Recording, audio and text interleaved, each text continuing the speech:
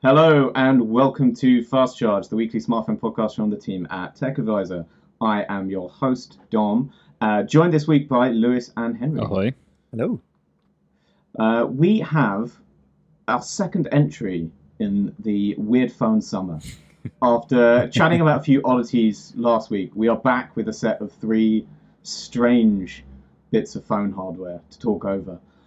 We are first up going to be talking about HTC's return to the phone market. Its first phone in over a year, the HTC Desire 22 Pro, which is built for the metaverse. Yeah. Then we are going to turn to the Solana Saga, which, forgive yourself if you haven't heard of the Solana Saga. It was only announced this week. It is the Ossom OV1, or at least it's being made by Ossom, and they're not making the OV1 anymore, but they are making the Solana Saga.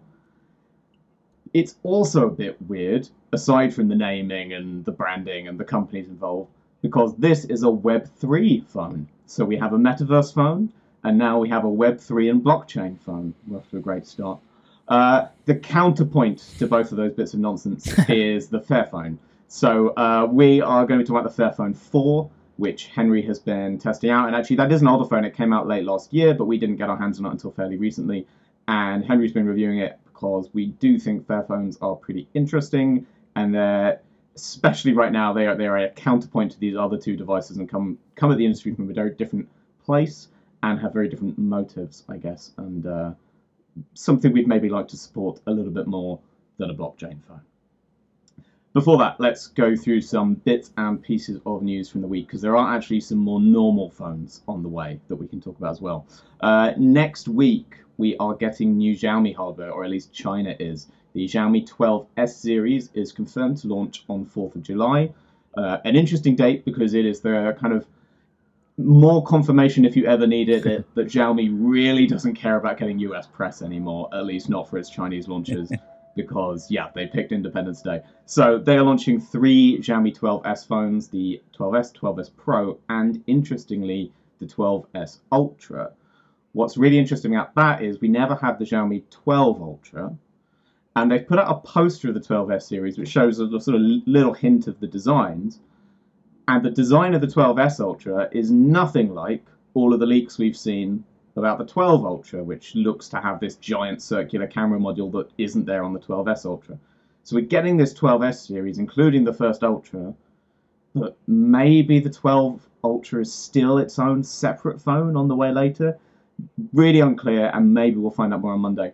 The other interesting thing about these phones is they will be the first ones to bear the Leica logo. So this is the official beginning of that Xiaomi Leica partnership. So we'll find out a little bit about how the two companies are going to work together. And I know there's actually also just a lot of speculation as to whether Xiaomi would have persuaded Leica to actually let them use the red button logo. Because Huawei never did. They had the name on the phones, but never actually the Leica logo. And some people think that may be changing with Xiaomi. We'll find out. There is obviously more nothing news, so we've just got to deal with it. We're just gonna, head down, get through it. We can all do this together. The waiting list has gone live for nothing. So we spoke last week about the invite system. That is now there. If you want to get a chance to buy the phone first, in kind of the first wave of hardware they send out, you can go to the Nothing website right now, put your name down to be on the waiting list. It is already over 100,000 people, so you probably want to hurry up if you do care about it. You can move up the list by referring your friends and family to sign up and things like that. This is just a way to get a pre-order of the phone from what we can tell. Nothing is still talking about carrier partners and retail partners. So there will be a wider, more normal release of the phone. What we're not sure is kind of exactly when, how long after the launch event you'll be able to just pop into a shop and buy it, whether this pre-order thing will be the only way to get one for months and months and months, or whether it will just sort of guarantee you get one a week before your mate does. So, Yeah, I Let's see. put my name down on the list the day. I'm not like, I don't actually intend on buying one. And it was kind of more out of interest when you could put your name down. But basically, yeah, there's 100,000 people on the list, and I just put my email address in on the first day. Haven't referred anybody, and I'm like 16,000th, which got me a code sent. So even if you weren't like mega fan up front, I think a lot of people are going to be able to get hold of one. You've probably still got a chance, yeah. We do also know another couple bits about the phone. Nothing has confirmed that it is running the Snapdragon 778G Plus chipset, which I know some people will be a bit disappointed by. Kind of interesting, they've also said it's a custom version of this that they work with Qualcomm on, where the customization primarily is to enable wireless charging, because the chip by default does not support wireless charging devices, and they did actually have to work with Qualcomm to get that turned on. And the other thing not confirmed, but some pretty convincing renders have appeared of a black version of the phone. So if the white finish hasn't done it for you, it looks very likely there's going to be a corresponding black version, which still has the white lights, so the white lights kind of pop a little bit more against the black finish. This isn't really a surprise because they did black versions of the Ear One Buds as well, so it's no shock. Plus, I mean, I think legally you have to release a black phone. Legally? I don't know if you're allowed. When was it like? Yeah, it's in the small okay. print. It's probably a good point. I don't know. Is there anything that's not a black? Poco maybe didn't do a black with the F4. I'm not sure. Oh, yeah. Couldn't call that mainstream though. Struggle. No. Yeah, you're right. Yeah. Apple if did you're going space for grey mainstream rather than you've got to black. have a black It's one. true. My phones Yeah. were pretty silvery for a bit. Mm-hmm. For a while, and then they went piano black and reversed that straight away. Yeah. No. Let's stop with that. Anyway. Anyway, Infinix, a Hong Kong-based smartphone company who we've talked about a few times. They're not big. They sell a fair few phones in Africa, from my understanding. Big in Egypt. And they are sort of, big in Egypt. And they are trying to build up European and Asian market share, though I think it's slightly slow going. They are trying to build their name up a little bit by throwing their weight into fast charging, which has clearly proven itself a great way to generate some headlines by just saying you've built a phone that charges really fast, but no, you can't buy it, it's just in allowed. But they have announced 180 watt Thunder Charge, which I've got to admit is a great name. Yeah. So kudos to them. They for also that. you can charge in standard mode or furious mode. I just By the imagine you're way, really angry. You're like, No explanation as to what that is or whether that means it goes even faster. But just so you know, furious mode. just gets really hot and red. I mean, they're setting themselves up with Thunder Charge. They're all set up for a Thor 4 tie-in, so they've really missed the boat on that by coming out a week early on that. But maybe they're holding their lockout for the next Fast and Furious film, for an actual phone release that they can charge as furiously as Vin Diesel drives or something like that. Anyway, 180 watt charging. That is not the fastest around. We've seen Xiaomi talk about 200 and Oppo talk about 240 watt. But it is still faster than is actually in any phones. The Realme GT Neo 3 with 150 watt is still, I believe, the fastest you can buy right now. Okay, what else we got? ARM announced their next generation of CPUs and GPUs for mobile. So this matters because they basically design the chips and cores that Qualcomm, Samsung, and MediaTek tend to go on to use when they put together their own chipsets later in the year. So there are, in a strange way, the more significant for the industry announcement is the more boring one. There are some new CPUs. There's a Cortex X3, and basically everyone's going to use that. Google will put that in the next 10, so Qualcomm will put it in the Snapdragon 8 Gen 2, MediaTek will put it in the Dimensity 10,000 or whatever they decide to call it. So those new CPUs are definitely going to be used all over the shop. They've also announced new GPUs, and the exciting thing there is they've got hardware-enabled ray tracing, which isn't quite a first because Samsung and AMD managed that with their partnership for the Exynos 2200, but we're now seeing them ARM roll it as well. In a funny way, this is less interesting because Qualcomm does their own GPU, Samsung does their own GPU, so people don't use these as much. MediaTek does, so this probably tells us that the next MediaTek flagship will have hardware-enabled ray tracing. Doesn't tell us anything about Snapdragon on the GPU side, though at this point, I think Qualcomm would feel a bit embarrassed to go on stage and announce a GPU that didn't have ray tracing, given that their two key competitors have now done it. So this kind of tells us ray tracing is going to be a thing in phones, whether we like it or not. Though I think it's fair to say, going by what's happened with the Exynos, there's not a lot of support out there anyway. It's in that same space as ultra high refresh rate displays, where there's a bit of a spec race in name alone, perhaps. Yeah, and it 100%. just doesn't really matter a jot. It's all working in the reverse order. On sort of the PC gaming side, people were building games that no hardware could run. Now we've got the other side, which is hardware is being made that no games are complicated enough to demand. A final bit of news today, and then we go on to the actual phones. The Mont Blanc Summit 3, which I think we spoke about before, which is a new Wear OS 3 device, will be the first non-Samsung Wear OS 3 device. One little tidbit has come out this week, which is interesting, which is it supports iOS. And that is important for a company like Mont Blanc, so it's a third-party watch manufacturer, and they don't want to be tied down to one of the two phone operating systems. But it's just interesting because the Galaxy Watches didn't have any iOS offering, even though previous gens had. And there was at least some thought that maybe that's kind of baked into Wear OS 3 and Google was putting its foot down and making these really Android-only wearables. But apparently not. Wear OS 3 is capable of working with iPhones, so we'll probably expect most Wear OS 3 devices to be iPhone-friendly going forward. But you could see Samsung and probably Google still trying to dig their heels in and drag people over to Android. Cool. All right, let's talk metaverse. Yeah, that's about how I feel about the whole thing as well. But well, it's kind of, I can call it the Viverse if you prefer. It's more interesting in a way than HTC made it look. Yeah. Given what is on offer. But sorry, Dom, go ahead. Yeah, so the HTC Desire 22 Pro, which is a fascinatingly clunky and sort of generational name for a phone that could be positioned as a grand comeback and be a fresh. Well, at least they have the foresight not to position it as that. We just need to pour one out for HTC, because even like 5 years ago, they were still like decent phones. HTC 10, U11 was great. Yeah. And I reviewed the U12 Plus, which started to go downhill when it had those fake buttons. But the camera was so good, and I was like, maybe.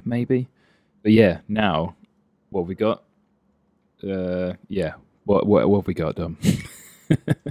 Mid-range. Kind of weird phone. Well, what's weird about it is that it's not that weird. It's a really normal mid-range phone. It's £400 in the UK. And I mean, I'm shocked it's getting a UK launch, because definitely when we spoke about it before, I have to, eat a slice of humble pie or whatever here, because I said in no uncertain terms that this phone was not coming to the UK. But here it is. It's getting a UK launch. It's getting a European launch. They're trying to go wide with this thing. It's a really bog standard looking mid-range device that you would normally wonder, why on earth is HTC trying to make this? Why, if they come back to an industry they basically gave up on, and all to just put out a phone that's really similar to a lot of other stuff that's out there and not particularly exciting. Except they are trying to use it to tie into their Vive series of VR headsets, and specifically in this case the Vive Flow. And the basic hook is they think the Desire 22 Pro is the best phone to connect up to your Vive Flow headset, so that if you are a Flow owner, this is the phone you should buy. You can stream content from the phone to the headset and all this kind of stuff.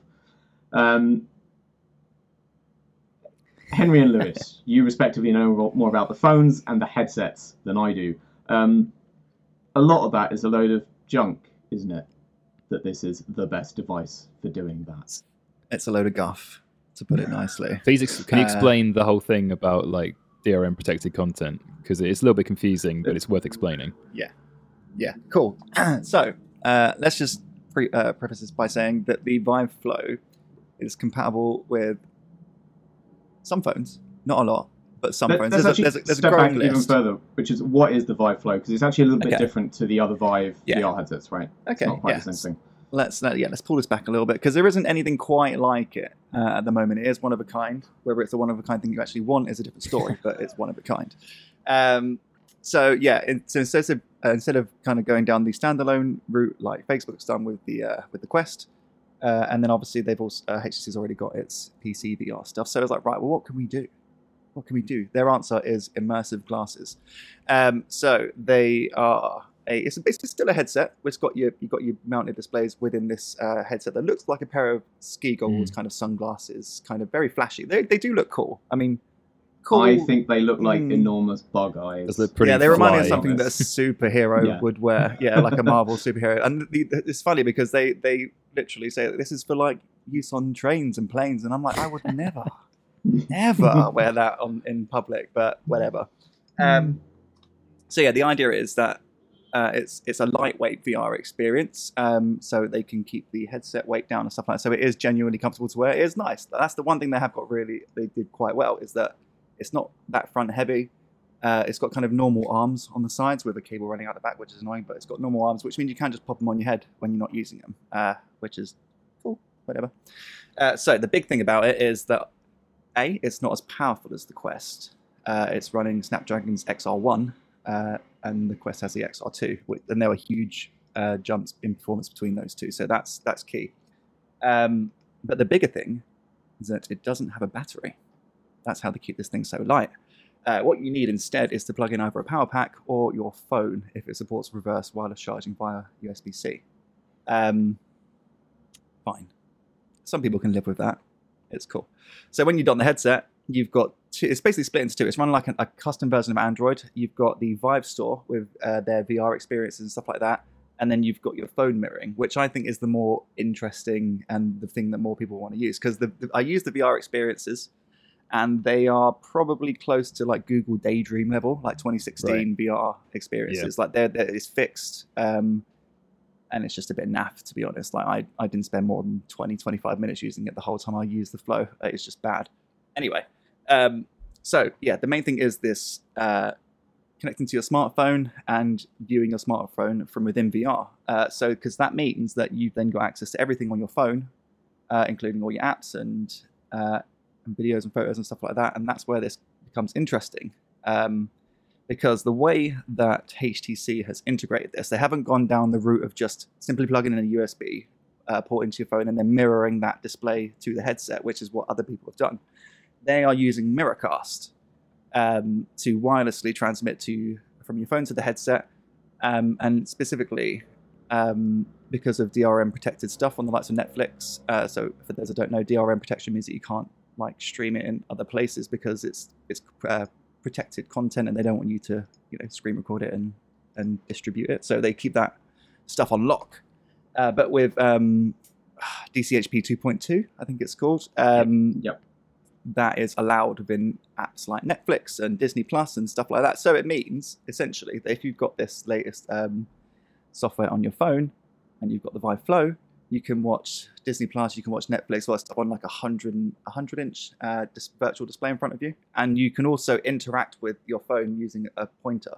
So you can change apps and see your notifications, all that kind of stuff, which is what you wouldn't be able to do if it was just a standard USB-C connection into the headset itself. Annoyingly, that's also the big bottleneck for the Vive Flow is this support for the updated HDCP, and that's what's causing a lot of issues with the headset. So essentially, it's not compatible with iPhones at all. No iPhones. If you've got an iPhone, you're out. And on the Android side, there's a list of phones on the HTC website. It was smaller when I reviewed it. It's slowly getting larger, I suppose, as they're testing more phones and stuff like that. But there's no rule of thumb. It's not like if you buy a flagship phone, this will work. Some mid-range phones work, some flagship phones work, other flagships don't. Like I tried it with the Oppo Find X5 Pro, just did not want to play nice with it. So what does HTC say the Desire 22 Pro can do that others can't? So yeah, this is why they're kind of marketing it as the perfect phone for the Vive, is because it does have the HDCP 2. I really hate saying this over and over again. It has that built in, so it will essentially plays nice with the Vive Flow, but the issue is it doesn't do anything that any of the other supported smartphones do, and that's the problem. Because the main issue that I've had with the Vive Flow is that the controller system is crap because it uses your phone. It's like Google Daydream. It's just it's a laser pointer with no real tracking. It just does rotation in the virtual space. So if you move your hand, it won't move the controller, and that itself is jarring. And that is all the reviews of the Vive Flow say the same thing. The controller system is jank, and we all thought that this was going to be their way of integrating something a little bit better for the Vive Flow. So maybe even just if you flip the back, there's a couple of hardware buttons that you can use as the pointers, because the problem is with a phone controller, it's all on your screen and you've got a headset on. You can't look down at your phone to see where on the screen these buttons are. So you need something tactile, something like that. And that's genuinely what I thought the Vive Flow was going to be. It was going to bring better tracking somehow to the controllers and give you dedicated controls. But instead, it's just another mid-range phone. It's very, very odd that all it offers is the same thing that a slightly random selection of other phones offer, and all it saves you from is going to HTC's website to check their list of compatible phones to find out if yours is on it. I'm so confused. That's the advantage. It's not built for the metaverse and the Viveverse, all the crappy verses that are coming. Forget the hype. It is lies. It's the closest it gets to that side of it is also pre-installed with a few of the sort of HTC Vive apps. But again, these are, it's not exclusive apps from what I understand. These are just go on Google Play and install the same apps you could get anywhere. And of course, for the most part, we tend to moan about pre-installed apps and wish phones would have fewer of them. Exactly. Not more.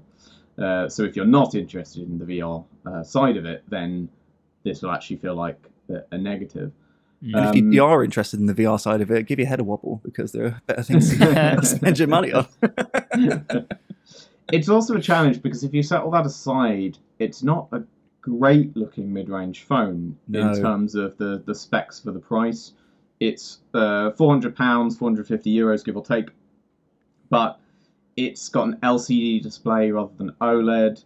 It's got a Snapdragon 695 5G, which is really a budget chip, and we've seen that in much cheaper phones. It doesn't come with loads of RAM or storage. 64 megapixel main camera might be okay, but probably nothing special. Let down by so the if you others set as well. aside the Viveverse side, sort of the specs you're getting for the price don't particularly impress. In fact, the thing that jumps out that's like, oh, that's really good for that price, is an IP67 rating, which the Galaxy A53 has, but not many other phones on the Android side around that price offer that. Yeah. But then you sort of say, well, why on earth, of all the things, all the specs they wanted to prioritize, why the IP rating? Why have they spent all the money on an IP rating rather than giving it a better chip? It's all very weird.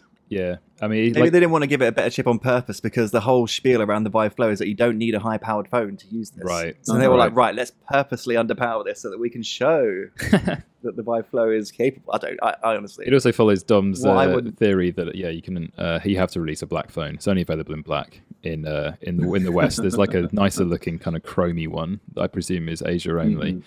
But yeah, like you say, it's very strange. It comes with Android 12, but I would not think that HTC would give it any software updates.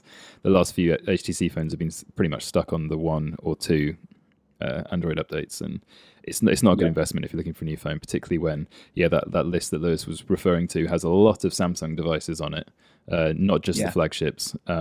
And then also you can get some pretty affordable Samsungs that will support this. Yeah, exactly. So. And then also we think that the Pixel 6a is probably going to be a good phone for the same price. So if you're an Android fan at that price, you're not going to be buying this. No.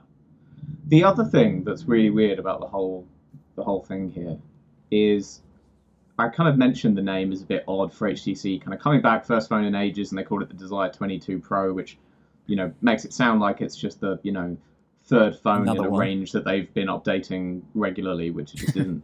But why isn't it called the Vive phone? Yeah. Or what, something to that effect?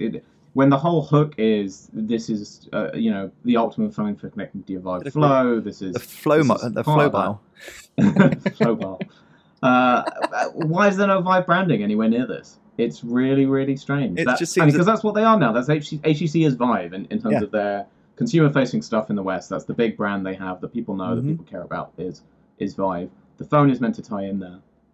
There's not even, as far as I can tell, a little Vive logo on the back of it. I was also thinking about this, and I think the best I could come up with was that in its native Taiwan, there's probably still a bit of a following for HTC, and it's probably already done a Desire.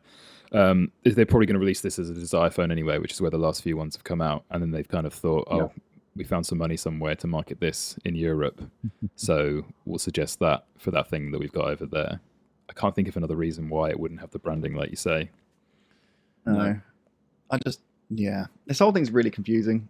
I genuinely don't get how, when they get feedback of the Vive Flow and the big issue of compatibility, they're like, right, we'll just make a phone that makes it work with it then. So, no, it's not. Maybe just make it work with more phones. People aren't going to buy the headset. It costs £500, should I say. So it's £500. That's, for reference, that's £200 more expensive than the Quest 2 that does more and better. It's also a bit unclear. And then Sorry. Yeah, And then you have to then buy the Vive phone, which is another £400. So who's spending 900 quid on this setup for a lightweight VR experience that isn't as powerful as what you can get for a quarter of the price? It's unclear as well who's designing these HTC phones. I mean, if we dug around, we could probably find out. But given that HTC was, Google bought up basically, what do they call it, like an acqui-hired their phone division several years ago, and then pushed towards these Pixel 6s that we're probably seeing now is probably some of that team's work. There's no wonder that there's not much imagination going into these new phone designs. No, it's very unclear where these are being made, who buy, and why, from an HTC perspective, why they're still plugging away at this very, very competitive market that they really got forced out of, and then, as you say, sold everything they had that kept them in the market, sold the bit they had of value. It's a little odd. I don't know if they are just selling enough of them in Taiwan to kind of justify carrying on in what little say way maybe they can. Just to be positive on the whole thing. Let's just go with that. Yeah. Someone's got to be buying them somewhere. Hopefully it's big in Taiwan. All right, let's talk about another weird phone with another set of baffling corporate decisions behind it. The Solana Saga is now set to be the debut phone from the Web3/blockchain/crypto company Solana, a company I'll admit I had never heard of before this week. It kind of is, and also kind of isn't, the Ossom OV1, which is a separate phone that was going to be the debut phone from the startup Ossom, which was formed by some people who'd previously worked on Essential, a startup that released a phone. They had previously worked on other stuff. So that there's this kind of chain of people going off and trying to do their own thing and coming up with just one phone and then moving on to the next company. Ossom didn't even get as far as releasing the OV1, but we had sort of seen photos of it. They talked about specs and a couple of really interesting features that we'll talk about, particularly this kind of very special USB-C cable that actually had a lot going for it. And this was kind of this privacy-focused Android phone was the pitch. For reasons we don't entirely understand, Ossom has stopped making the OV1, but is now making the Solana Saga, which will be the first Web3 Android phone. Henry, I was about to ask you, what does that mean? I think a better question is, what do you think that means? Okay, so, yes. Solana is a blockchain Web3 company. Web3 is kind of not exactly a thing yet. Like, we have the internet, and it was referred to as Web 1, and Web 2 is the evolution of the first internet, and then Web 3 is what blockchain bros refer to as like the next thing, like the decentralized internet, where you'll be able to, bear with me, Lewis, where you'll be able to trade crypto and digital assets, NFTs on the blockchain. So I can't profess to be more of an expert than that, but that is what the idea is. But at the moment, if you want to get involved in that, what is actually quite a real world of NFTs and digital assets, you have to be engaged in a web browser. You have to be sitting at a computer. This is kind of how I could best distill it. And what this phone is saying it is, and it's made by a company that hopes you will, get on their particular blockchain, is that you'll be able to mint NFTs and trade in cryptocurrencies and that market from an Android phone, not through a browser, but it's built into the stack that Solana makes. And then it appears, although we haven't actually had confirmation, that they have either bought into or are partnering with Ossom to make this phone. So when this came out, Ossom tweeted that it was proud to support the Solana Saga which was announced on stage in New York, and they didn't actually say, by the way, we're not making our phone anymore, because some random guy just tweeted saying, oh, so this is as well as your phone, right? And they just tweeted back saying, it read very somberly. It was like, the Ossom OV1 is now the Solana Saga, full stop. Something like that. I think that's exactly it. And so as recently as April, as Dom was referring to, the company, which is actually called Ossom Privacy, I believe, the actual full name of the company, and it does other things other than the phone that now no longer exists. And they had some very interesting ideas about privacy. OSOM stands for out of sight, out of mind, because they thought that rather than a feature, privacy should just happen. So they had that cable, which they tweeted pictures of that was going to go with the phone. It had a physical switch so you could turn data transfer on and off. So if you were charging in like a weird place or an airport or something, you weren't going to get rumbled. So these some cool ideas and stuff like that. And they got as far as like having interviews with other press saying that the phone was going to be sub $1,000 and that it was coming soon. Yeah, and now the phone is not going to happen. And as recently as April, when they were tweeting about it, now they are putting all of their ideas and phone into a blockchain company. So something's gone on here, and we're not sure what it is. And interestingly, as Dom was saying, and maybe you could pick up, was that it actually even has different specs as far as we can tell. Yeah. So I mean, Ossom hadn't really revealed a detailed spec sheet for the OV1. I don't think they'd hinted at specs and talked about specific things. That privacy cable, they'd said it would be stainless steel body and stuff like that. They showed pictures of it. Yeah. And we'd seen pictures and sort of seen the rear camera and stuff like that. But they hadn't given a full spec sheet. What they had said is it would be, as you said, well sub $1,000. Now they're saying of the Saga, it has an, quote, anticipated final cost of $1,000, that they haven't given a final price, but it'll be in that region. So it's definitely more expensive. But they have also now told us some specs which just don't sound like what the OV1 was going to end up as. So we've got a Snapdragon 8 Plus Gen 1, 6.67-inch OLED display, 12 gigs of RAM, and half a terabyte of storage, which is a pretty high-end spec sheet, and that justifies shooting for a grand in price. But that doesn't sound anything like what Ossom were pitching their phone as. So which part of, I guess, what's curious is it definitely doesn't sound like all they're doing is taking the phone they were already building and slapping a new logo on the back and then throwing in this kind of new software layer with the Web3 stuff. It very much sounds like they have scrapped the phone they were building. They're now building a different phone, no doubt using some of that work already, but it is not the same device that it was. And it raised a lot of questions. I mean, one of the obvious ones is, why not both? We don't have an answer to that. But it's not clear from the outside why Ossom couldn't continue to make the OV1, which was attracting some buzz and some interest, and who knows whether it would have gone on and really been enough to, keep them afloat in what's a difficult market. And I don't think they'd attracted nothing level buzz, which maybe was part of what made them nervous. But still, it was getting some attention. It's not clear why that seems to have been canned in favour of the Saga, rather than it being an influx of new cash to build two phones at once. I wouldn't be so speaking of nothing, we could talk maybe a bit about hype and about money, because it's definitely more of an exclusive launch for this. I mean, given obviously the fact that not everyone is into crypto, you can put down a $100 refundable deposit, but you have to get a Solana wallet, which involves joining their blockchain, and setting up a crypto wallet, and then pay for it that way. And then you can buy in, and you're also getting preference if you're a developer, because they also need people to build on this platform. It's one thing for the stack to exist, but then they actually need people to build on it beyond the kind of functionality that they're suggesting it can do.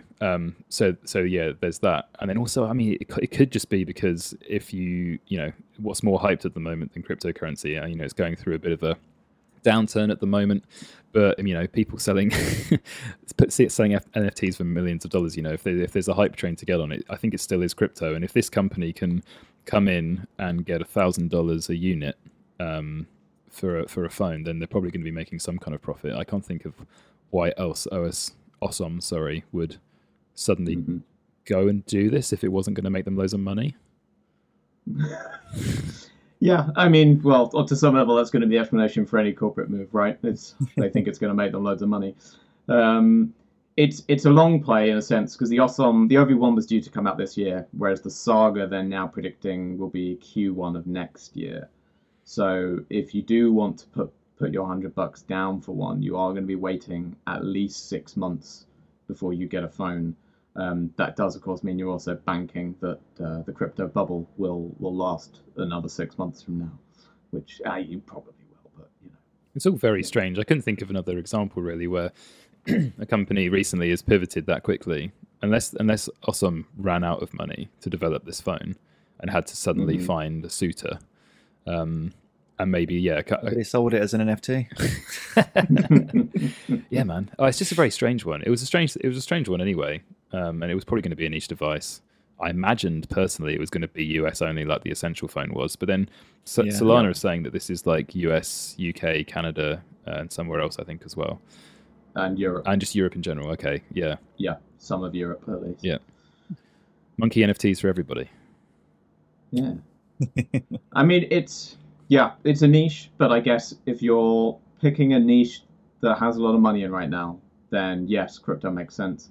And there is a natural, rightly or wrongly, there is a natural connection between privacy-minded, the sort of person who might buy a privacy-focused phone, and the sort of person who might buy a blockchain phone. There is definitely going to be some overlap there. Yep.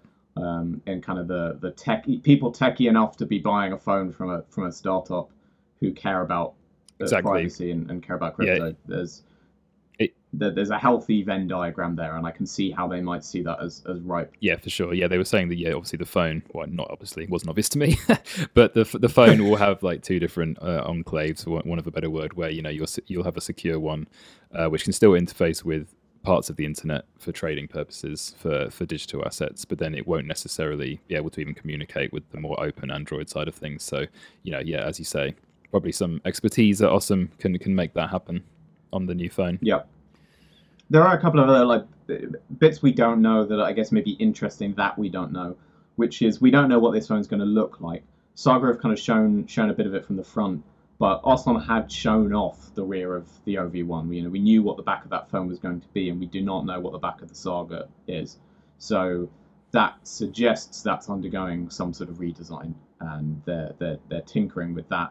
The other thing we don't know is that privacy-focused USB cable we were talking about earlier. They haven't, as far as I know, confirmed it either way whether that's sticking around as part of the Saga's offering, which I would expect it will, because it's interesting enough, and it's, as I said, there's still a privacy crossover with blockchain, and you could see that it's another hook that they've got, and they've already put the work into developing it. But yeah, we'll have to see, because we don't know for sure if the cable is surviving the Saga.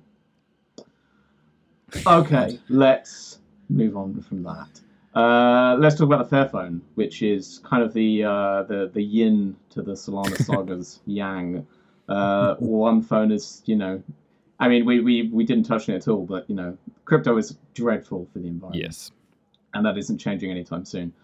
The Fairphone is trying to take the opposite approach. It is all about sustainability and all about something we talk about a little more these days, which is that idea of longevity in a handset. The pitch for the Fairphone, as close as they can get it, is that you buy the one phone and you can use it for years and years and years and years, rather than swapping the whole thing out every 2 years.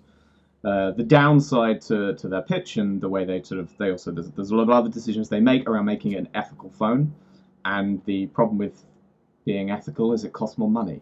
So the specs you get for the price have always tended to lag a bit, and that's been the challenge with Fairphones in years past. Is there's a great idea there that will appeal to a lot of people, but you do have a big compromise you have to make from a technical perspective if you want to jump on board the ethical side of the company.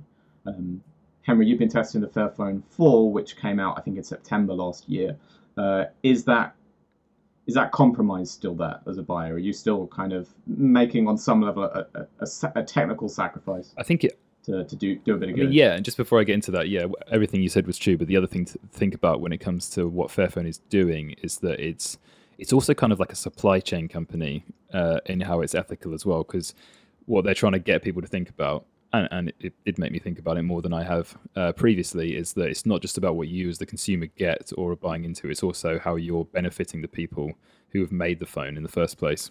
Because it's probably a debate for another day or later on in 5 or 10 minutes or so, but as much as Samsung and Apple can say, we didn't put a charger in the box, green leaf on our box or whatever, it's still, mines the precious metals in, and you can go back and see if all the horrific conditions that people in Foxconn factories have to endure. But what Fairphone says it does is the price that you're paying, as you referred to, is also going towards people being paid fairly at every point in the supply chain for this phone, and the materials that they use all being sourced ethically as well. So it is kind of going towards that good side of things as well. But yes, you are correct in terms of technical things. If you're a techie, you might be disappointed with a Snapdragon 750G, which does get you 5G for video watchers, the phone is also quite plain. There is a nice green one. Just a little bit. It's a nice green one and like a speckled green one as well, which is cool. The grey one, which I have here, which is the lower spec'd one, is €500, I believe. Not much to write home about, but that's kind of the point. It's quite a thick phone as well. It's pretty heavy. And it's got a 6.3-inch Full HD plus screen, and doesn't come with a charger in the box, as you might imagine. Wow. So yes, you are paying quite a lot of money up front, but the best thing about it is the warranty. So if you buy it before 31st of December this year, because obviously it's been out for a little while now, but that would have been, over 12 months since it came out. If you buy before the last day of this year, you get a 5-year warranty on it, which is guaranteed. And then you also get software support, at least monthly security updates, which is what that is referring to, until the end of 2025. And they are also aiming to actually cover it with, I'm trying to get this right, quarterly patches until the end of 2027. So 2025 is the promise, which is pretty good considering that would be 4 years from its 2021 launch. And then it could go up to 6, which I think would make it the best supported Android phone you can get, pretty much. That's like Apple levels of software support. Yeah. And then the other thing about it is, I won't do this on video, but I'm writing my review at the moment and spent quite a bit of time yesterday unscrewing the back of the phone, because when you take the back off, it's actually it looks really nice. I think they should actually do a transparent one, because this actually looks quite cool underneath. They've made it look pretty.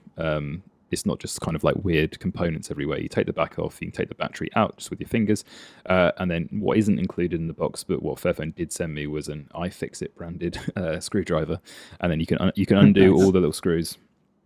Yesterday I took out the cameras, I took out the speaker at the bottom as well, and then put it all back together again, and took a picture to prove that even I could do it. And it's all very modular. It's not like soldering involved or anything. You just unclip the little connectors, and you look back on their website and they still sell batteries and components for Fairphone 1 and 2. There are fewer for those phones than they're still there for Fairphone 3, but for example, my sister-in-law had a Fairphone 2. If her battery is shot now because it came out years and years ago, you can go on and it was £13.50 to buy a Fairphone 2 battery, which is quite reasonable. Wow. Yeah. And that's the really important side of this sort of thing that people forget. I mean, I remember when Alienware introduced modular upgradable laptops a few years ago. Yeah. And, it was a kind of cool idea, but within a year, they were not releasing parts for it, and you couldn't do it anyway. And so it's absolutely pointless if having repairability and having modularity is only great if there's actually a support for that. And it'd be very easy to see them just stopping to bother stocking those parts for the older devices. Yeah. But it's great that years on they've still got those, which does hopefully indicate that years on from now they'll still have batteries for the 4. Yeah, and it'll be interesting for me to see whether they do a Fairphone 5 anytime soon, because I guess before they were trying to get up to the point where the phone was modern enough. There were still micro USB not too long ago on some of these phones, whereas this one is 5G. Yeah. It's got USB-C. It can charge at 30 watts. It's a bit like a tank. Like, will they put more resource and money into actually supporting this phone? Because obviously half the problem with even huge brands, like OnePlus only doing 2 years of Android platform updates is because they don't have enough time to keep the development going and do all the things they need to do. Like, does Fairphone have the chops to do that? Or I'm not too sure. Wouldn't the kind of modular design of it kind of lend itself more to like them releasing just an improved camera module at some point in the future that you can swap yours out for, or like a higher capacity battery that you could upgrade your, rather than replacing the entire phone, just replace the components you have with better ones. And I think that probably what, I mean, as someone knows absolutely nothing about the hardware development of smartphones, I imagine that'll probably be a bit easier. Well, I mean, if it worked, and like you say, if they could develop a battery that's bigger than this one, I can't remember to hand how big this one is, but if it was safe to do so, then they could just release that. But I'm not sure that it's a company that would sell more components because their user base would be wanting to upgrade. I think they're pitching it at least as more of a, if this breaks, you can replace it, rather than the PC thing like you're referring to, that where somebody might want to just like jazz it up a little bit more, because you can't replace the CPU or anything like that. It's more just like the parts that could break. No. Yeah. You could certainly see the battery being an obvious one to do though, because if 2-3 years in your battery's knackered, you want to swap it out for a new one. battery tech does keep getting better in terms of the capacity we can fit into the same volume. And you could definitely imagine going back in a few years and being like, oh wow, I can not only replace my battery, but I can replace it with one that's higher capacity, and that's just good for the environment in various different ways. And that's certainly the kind of change minor upgrade that would be great to be able to see going forward. Yeah, and also you could just like go on the website now. If you buy one, you could just buy 2 more batteries, because all you got to do is yank the plastic back off, and you don't have to carry around a battery pack. You can just carry around these slim little batteries. It's like the old days of Android, isn't it? Yeah, exactly. I know, it's amazing. I mean, the phone to use itself is like perfectly fine. It's a 60 hertz screen. There's quite a big bezel with like an old kind of like 2017 style kind of teardroppy notch. So hardware wise, I didn't really come across many issues, but it's kind of it's kind of also a phone that just made me use my phone less. Like, I knew it doesn't have an amazing camera. It's perfectly serviceable, fine for video calls, the front camera, that is, triple cameras on the back, but they're nothing to write home about. And they struggle in low light, all the things you'd expect from probably a phone that costs half as much, but you're kind of paying to just have the peace of mind that you have this tool, really. I think that's kind of the thing that I took away from it. You just know what I mean? Like, sometimes we review phones and we're like, okay, we're going to play COD on it for hours, or we're going to go and try and take pictures of this gig. But with the Fairphone, I was just like, it's probably not going to break, and like, I don't know, it's just kind of like a tool. Peace of mind. Yeah. One thing I will say that I kind of wanted to ask, which is slightly adjacent to the phone, which is again, it's a decent Android phone, but it's only on Android 11, so whether or not it'll see a platform upgrade remains to be seen, despite the security patch promises. Going to be my question around the software support, because security patches for years is great, and that's an important part of it, but you definitely want to get some version updates over that time as well. I don't especially if they're not launching phones. 5 years. But I think it becomes more of a thing about if the audience isn't aware that they could get new features if their phone got a newer version of Android. Should the company be pushing to give them that, or does it not have to because it knows its audience is unaware? But by giving it security patches, they kind of like have the peace of mind that their users will be kind of like secure. Because I mean, I think a lot of people who use Android phones don't realize that they're missing out on little extra features because they've bought one that doesn't get updates. And I think even more so the people this is going to appeal to, because at the beginning, even though I think they've done a really good job here on this spec sheet of giving you what you need from a phone, so that you're not giving up a lot by going for this versus a less ethical option. But still, there are compromises. So the people who are following Android release schedules and know the new modes in every single version update, they are not the people buying this phone. No. For the most part, the people buying this phone are people who are going to have that view of my phone's a tool. I'm not fussed about what it does. I don't need it to be performing at the highest level. So they probably don't know what's coming out in Android updates all the time. I think it's acceptable to not push a lot of Android version updates, especially if you are keeping up the security patch side. I still think I would really like to see a commitment to like at least 2 version updates or something like that, because I think it's reasonable to expect some, especially given it's already. I mean, 11 was the newest version when it came out, but now there's a lot of 12 out there, and I think there's just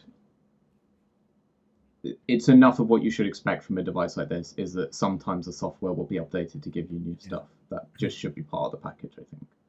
I think if they're not on this yearly release cycle where they're not pushing a new phone out every year, they should focus a little bit more on the software side, because it does give it not only makes it stay competitive. It's fine now because most phones are on Android 12, but when you get to Android 13, it's like, well, now that's a 2-year-old OS already. I see what you mean. Yeah, it is also it's one of the strengths they have. If the reason a company like OnePlus maybe struggles with this commitment to software updates is they've got to support so many phones. When you have a massive library of phones and every patch you push out has to be tested against every phone in your lineup, and that's 10, 20, or like for Xiaomi, that's hundreds of devices every year. Exactly, yeah. That's a huge software engineering job, absolutely like incomprehensible. For Fairphone, it's they've got 4 phones, and if they've already stopped supporting the old ones because they'll be on simple enough chips that they won't be able to run the new stuff anyway, if they want to do an Android 13 update next year or whatever, they probably only have to test it against the 3 and the 4. Yeah. So you would kind of expect them to be able to make that work, especially since I assume the software is pretty stock. Oh yeah. And so there aren't excessive modifications on their end either. There aren't any, as far as I can tell. There's a few things missing that I kind of forget that I use quite a lot as somebody who uses Android phones. Like there's no double tap to lock or wake. So I was kind of like, I didn't realize how much I just tapped the screen to look at the time, because there's also no always on display, little things like that you might expect. There's a nice side mounted fingerprint sensor though, which is really good. Far better than on the Xperia that I just used as well. But I guess, I take your point on the Android updates. I guess it's because the company is making a phone, but it's also a company that has to fully facilitate the kind of vision that it's making, right? So it's also, I probably can still consider it a startup, right? So I guess there'll be a financial constraint. But yeah, totally. When they give it to phone nerds like us to pick into, I guess at the moment, Android version updates, it's not actually important for this phone company in a way. No, I can't see it being their priority. I wanted to ask you about one more other thing as well, which I thought jarred slightly with their kind of company mission, really. They sell, for example, so they sell separately a USB-C cable, a 30-watt charger, a headphone dongle, because there's no headphone jack on here. They sell them all separately, so if you want them, you can buy them, but again, no e-waste. But they also sell like roughly €100 wireless earbuds, which I believe one of the most, disposable electronics out there. And these aren't Fairphone-ified. You can't replace the battery in them, as far as I can tell. And they kind of market it on their website like there's like an add-on when you go to buy it, and you can add it if you want. And they say something like, if you've already got a good set of wireless headphones, you don't need these ones. But if you haven't, here you go. Oh. So I kind of thought that was I don't understand why they've done that, given that the phone was presented so well, in my opinion, and does a lot of the right things and sets out on that mission. But then they're also like, here are these things that in 3 years the batteries will be dead and you'll have to put them in landfill. Unless I missed the part about them being fully recyclable. No. But I just thought that was an odd thing for the company to do, particularly as it was only their second pretty much like pillar. Like they could, in terms of an electronic product. I guess to try and look at it from their side, I guess they do say that the buds are similarly ethically sourced in terms of the, using lots of recycled materials, and the same thing of paying people fairly along the way and that side of things. Yeah. So I guess if they take the line that there are 2 bits of tech pretty much everyone's going to buy, and that's a phone and some headphones, then they're doing some good if they also make more ethical headphones, and some people out there will buy those instead of buying, Samsung or Apple or whatever, that been, or random earbuds off Amazon. So, yeah, I guess there's a line there in terms of them. They can maybe replace what would otherwise be a worse purchase by someone else. Yeah. But yeah, it's tricky because with little wireless earbuds like that, like I said, there's just no repairability at all in the same way. So they can't. It doesn't feel as much like a pure Fairphone product. I guess that's the thing. Yeah, the company has the mission of being ethically sourced, which I suppose as you rightly say, those are. But then it's just the modularity that I find really interesting and kind of fascinating. And yeah, like I say, I took it all apart, put it all back together, and I'm by no means an expert in that kind of thing. And but like I say, I don't know who I would say to buy one, and that's probably my problem, not the company's, because I review phones all the time, so I'm drawn to being like, it's buy the one with the best camera, or buy the one that's the best value for you. But I mean, this really is like a phone that should get a lot of praise, and will do in my review, I think, because it is trying to push an agenda that other companies gesture at, but this one is actually doing it. Yeah. And actually, I'll say one other good thing I can say about the earbuds from their perspective. I'm just clicking around their website as I. All right. I was about to be annoyed, and I discovered they're listed in this different bit of the website, but they do sell individual buds and the individual charging case and the individual ear tips. So unlike with a lot of other rivals, if you lose your one bud, they do make it very easy for you to just buy the left bud or buy the case, so that you don't have to go and throw out everything you've got and buy a whole new set. So that side of things is better. I know that is possible with some other rivals, but the vast majority of earbuds someone buys, if they lose one bud, they're going to throw the whole thing away and buy a new set, which Fairphone, they at least get around that. Yeah, good point. And we'll see. I'll probably fire them a few questions before I publish the review, because as we said, we didn't get it the first time round, and I'll just kind of query what happens if you buy it after the 31st of December warranty wise, and just see if I can get anything out of them about Android updates as well, so we can answer the questions we've brought up. I want one quick question that ties into the Android update thing in a way, which is just performance-wise, because that's obviously one of the other big questions with this. It's been a long time since I've used a Snapdragon 750. Yeah. It's a bit of an older chip and mid-series anyway. Does it feel sluggish, or does it feel fine? Because that's basically the chipset and the battery are the two bits that will degrade over time, and the battery you can replace, the chipset you can't.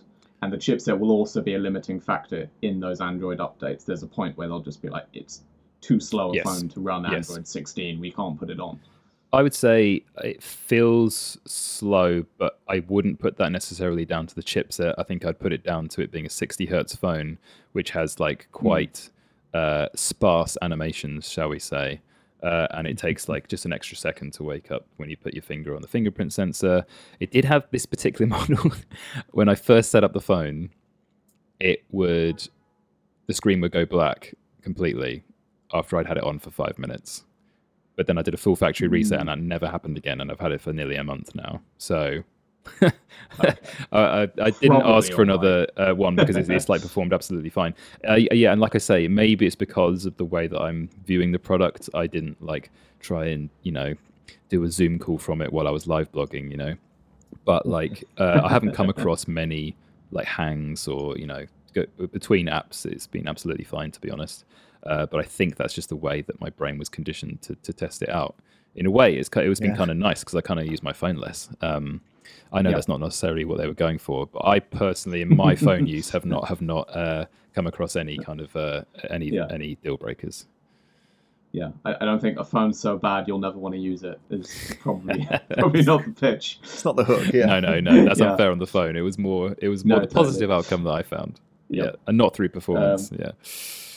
Yeah, no, because that is my only hesitation when I think of their ethos really in their pitch is I'd love to see them do, if they do a Fairphone 5, I'd love to see the same kind of ethos, but put in a really powerful chipset such that it's giving it that longevity from a processing power side, and feel like, it's one of the things you can always say when you're recommending a flagship to someone, is at least like it's not going to get slow anytime soon. This is going to keep up with Android for a while. It will slow down, but you won't notice it because it's coming from such a fast starting point. And that's something I'd like to see in a Fairphone, is if they're going to prioritize specs next time around, is put some as much oomph as they can into the chip to give it that maybe they'll benefit from kind of the trickle down that we're seeing every year, thanks to Moore's law, and just in general at places like Qualcomm. Because if they could put a rebadged whatever, we were talking about, the 870 last week being an 865, because I personally think Fairphone's hit its price ceiling. I think if this came out with a chip and it was like 700 or 800 pounds, like it's going to sell not that many of them. But if they can benefit from that, maybe Fairphone 5 in a year or two, then I can see that happening. I really like the look of this phone. I remember I still have a good friend who was looking at the Fairphone 3 a year or two ago, and she loved the pitch of it. But I was talking through the specs with her, and I said I wasn't trying to talk her out of buying it, but in the end she decided against the 3 because she's not techie at all, and she doesn't use her phone obsessively, but she just felt like it compromised a little too much in terms of what she'd have to put up with for her to be willing to take that, and she was disappointed about that. She really wanted to buy the 3. But couldn't quite bring herself through. I reckon if she was looking for a phone now and I pointed her at the 4, I think she'd happily go, cool, that does it now. The quality across the board is just high enough now that if there's a compromise here, there's no massive deal breaker compromise. I think I would agree, and I have a similar anecdote. I've got a couple of family members who they both had a Fairphone 2. They're very eco-minded rather, sorry. Really appealed to them. They both bought the Fairphone 2, and then they had kids, and the camera wasn't very good. And the Fairphone 4 wasn't out at the time, and so they bought Pixel 3As, and that's what has documented their kids growing up. Because even for those people who lived that life, like the camera wasn't good enough. So hopefully Fairphone 4, like you say, is much better opportunity for those people now. Great. Cool. Well, I think that will do us for this week. So thank you both for joining me. We will be back, same place, same time, all the rest, next week, though sadly without Lewis, who is going off on holiday somewhere. You going anywhere nice? You doing anything exciting? Well, it's my 30th birthday on Monday, so I'm taking off the week, and I'm going to go down to Clacton and enjoy the sun. Nice. Going to celebrate by watching the Xiaomi 12S keynote. Oh, I can't wait. So yes, we will be back without Lewis. We will be talking about the Xiaomi 12S launch, because that will have happened between now and then. And also the Asus ROG Phone 6 will be arriving on July 5th, the day after. So we'll have that to chat through too. So until then, bye for now. See ya. Bye.